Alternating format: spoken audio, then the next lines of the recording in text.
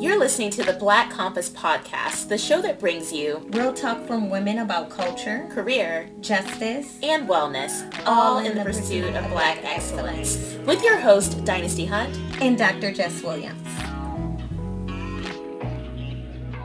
Hey y'all, welcome back to our next episode of the Black Compass. And I'm already fired up about this particular topic that we're going to talk about because I think it's something that we don't talk enough about, and we're starting to talk more about it, but I'm not sure that everybody's actually listening and really hearing what we're saying around this.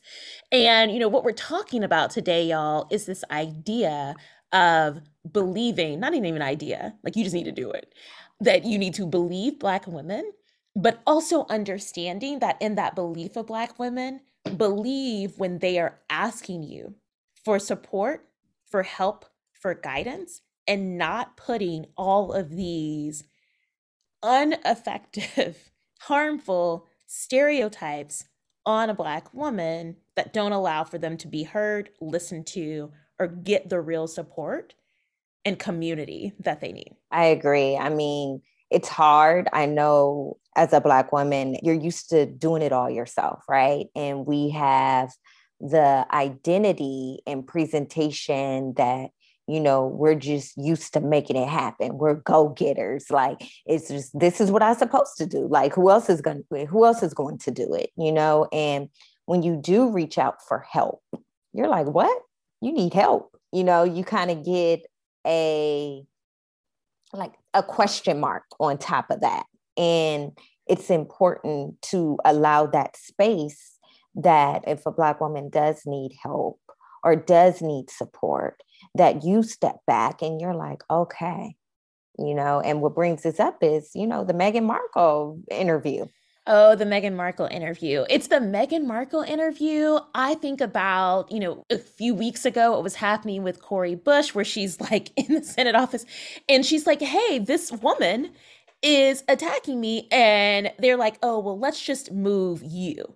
Let's just do things for you. Instead of listening to her and saying, like, she is saying, this is not okay. Something should be done about this. I need some help. And nobody is listening. And when I think about that, when I think about Meghan's interview, I think about so many other women who say, this is what I need. There is such a stereotype out there. There's such an ingrained stereotype of like, you're strong, you have it all together, you don't need anybody, you don't need support, you don't need to talk to anyone, you don't need help. That when we do ask for help, we're either a lot of times shamed. It's like, no, right. You don't. Like, you're stronger than that. Like, get it together. Like, you're shamed around it. Or people just like flat out are like, I don't really believe you. I feel like this is a smokescreen. Like, you don't really need this. You're just trying to be distracting, so you don't really need this. Or you become burdened with what your help is supposed to look like, which just fascinates me, where it's like, why am I being the one saying like, this is the help I need or this is support I need, but then I got to go out and get it. I got to go out and fund it. I got to go out and find it. I got to do everything around it. Well, that's just as burdensome as having to even go and say, this is where I need support. This is where I need help. Right. And I think another piece is a lot of times Black women suffer in silence. And, with getting your voice, it's just like, well, I don't want to suffer in silence. So let me ask for some support. Maybe there is a helping hand from someone to help. And when we're speaking about this, this is outside of your community, your village, your friends. Like, this is just someone other than individuals who have really been there through your life cycle, right?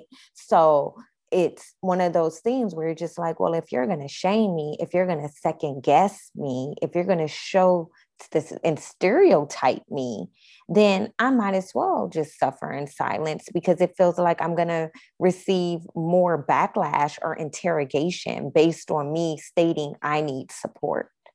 Right. And if I'm going to be interrogated, then I'm not going to share.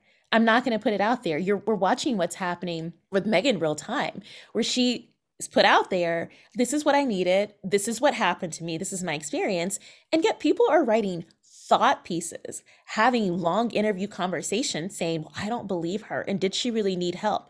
Well, if that is what is going to happen to me, if I publicly was to say, this is what I need, why would I go out and do that? I'm going to just suffer in silence. Or I have learned that community, I can go to you, I can go to fellow Black women and say, here's what I need and get that support. But, the reality is, I understand and I recognize like we got to take care of us, right? I Right. truly do believe that.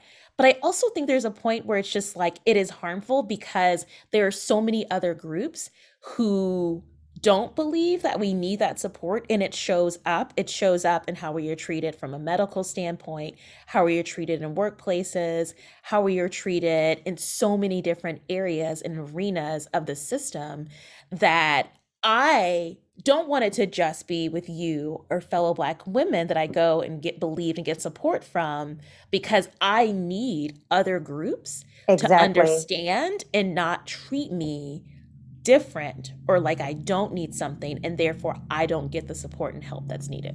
That's Right. what I need. And also I need support from other groups. Yeah. I don't want to isolate and be just in one community bucket, right? Like I want to be able to have that expansion from support from all other groups too. But if you're going to try to silence me with stigma and stereotypes, then yes, you're right. I'm just going to suffer in silence, and how about no one is going to know what I'm experiencing? And Right. then what does that really lead to? It leads to the depression. It leads to anxiety. It leads Mm-hmm. to isolation. It leads to self-harm, self-loathing behaviors. Like the list can keep going on. Mm-hmm. So people need to really think about that. What is the impact that you're bringing when you are silencing someone who is asking for help? I don't think people truly understand the magnitude of that impact. I don't know that they truly get what happens when they silence someone. I don't know that we can even name that because it's so different in each Right. person. But to your point of all that you listed of what could happen, the damages of that can be long term, can really shift someone's trajectory if they allow it, and can really be hard to unpack and deal with and bounce back from. And I don't think there is true awareness or understanding of how that all manifests and how it then Right. all plays out in real life. I think there is just an assumption that we are a certain way, that we should be a certain way. And if we're not a certain way, this is what's hard for me, especially in the workplace, when we are not strong, when we are not quote unquote assertive, a word that it just baffles me. But like when we're not some of these things that are the stereotypical way that they believe that we should be acting, then it's not like, hey, what do you need? How can I help support you? Or is there something that you need right now? It is, we are underperforming. We are checked out. We are not engaged. We turn into performance issues. But when someone who doesn't look like us is like, I need help, or is exhibiting signs of like, hey, I need something different right now, I need some support in a different way, then it's like, oh, let's make sure we put like a professional development plan. Let's put support around that. And let's make sure you've got everything that you need. But for us, we're now a problem. Right. Maybe we should work them out of the organization. I've seen that so many times and I fight against it all the time because I'm just like, where's that coming from? Where's that Right. narrative? I mean, but like, where's that narrative truly coming from? And why are we continuing to feed that narrative?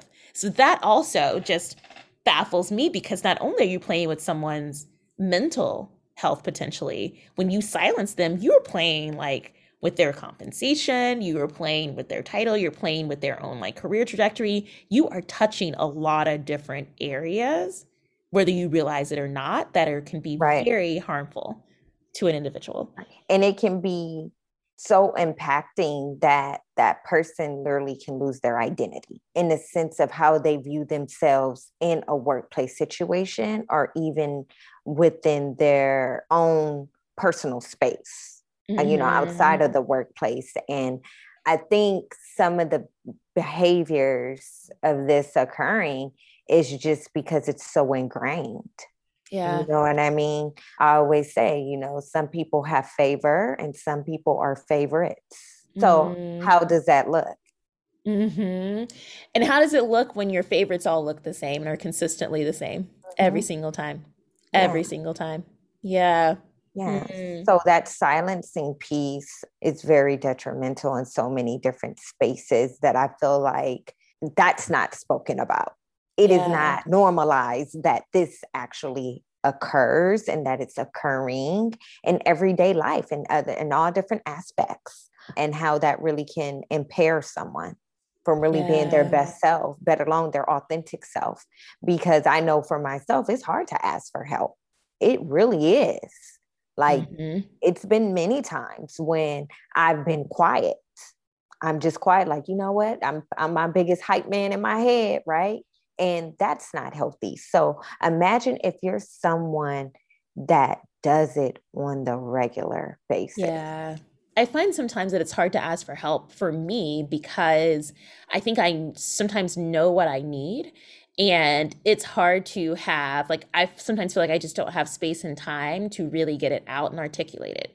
Like, I feel Mm-hmm. like there is this pressure of, okay, you know what it is. So, like, get it to us, make sure it's super urgent, like, put it all out there. And it's just like, for me, I know for myself that I need time to process it. I need time to think Right. about it. So sometimes my helper support is like, I know that I'm going to need you to do something, but before I need you to do something, I need you to give me space to actually process what's going Right. on in my head and put that out there.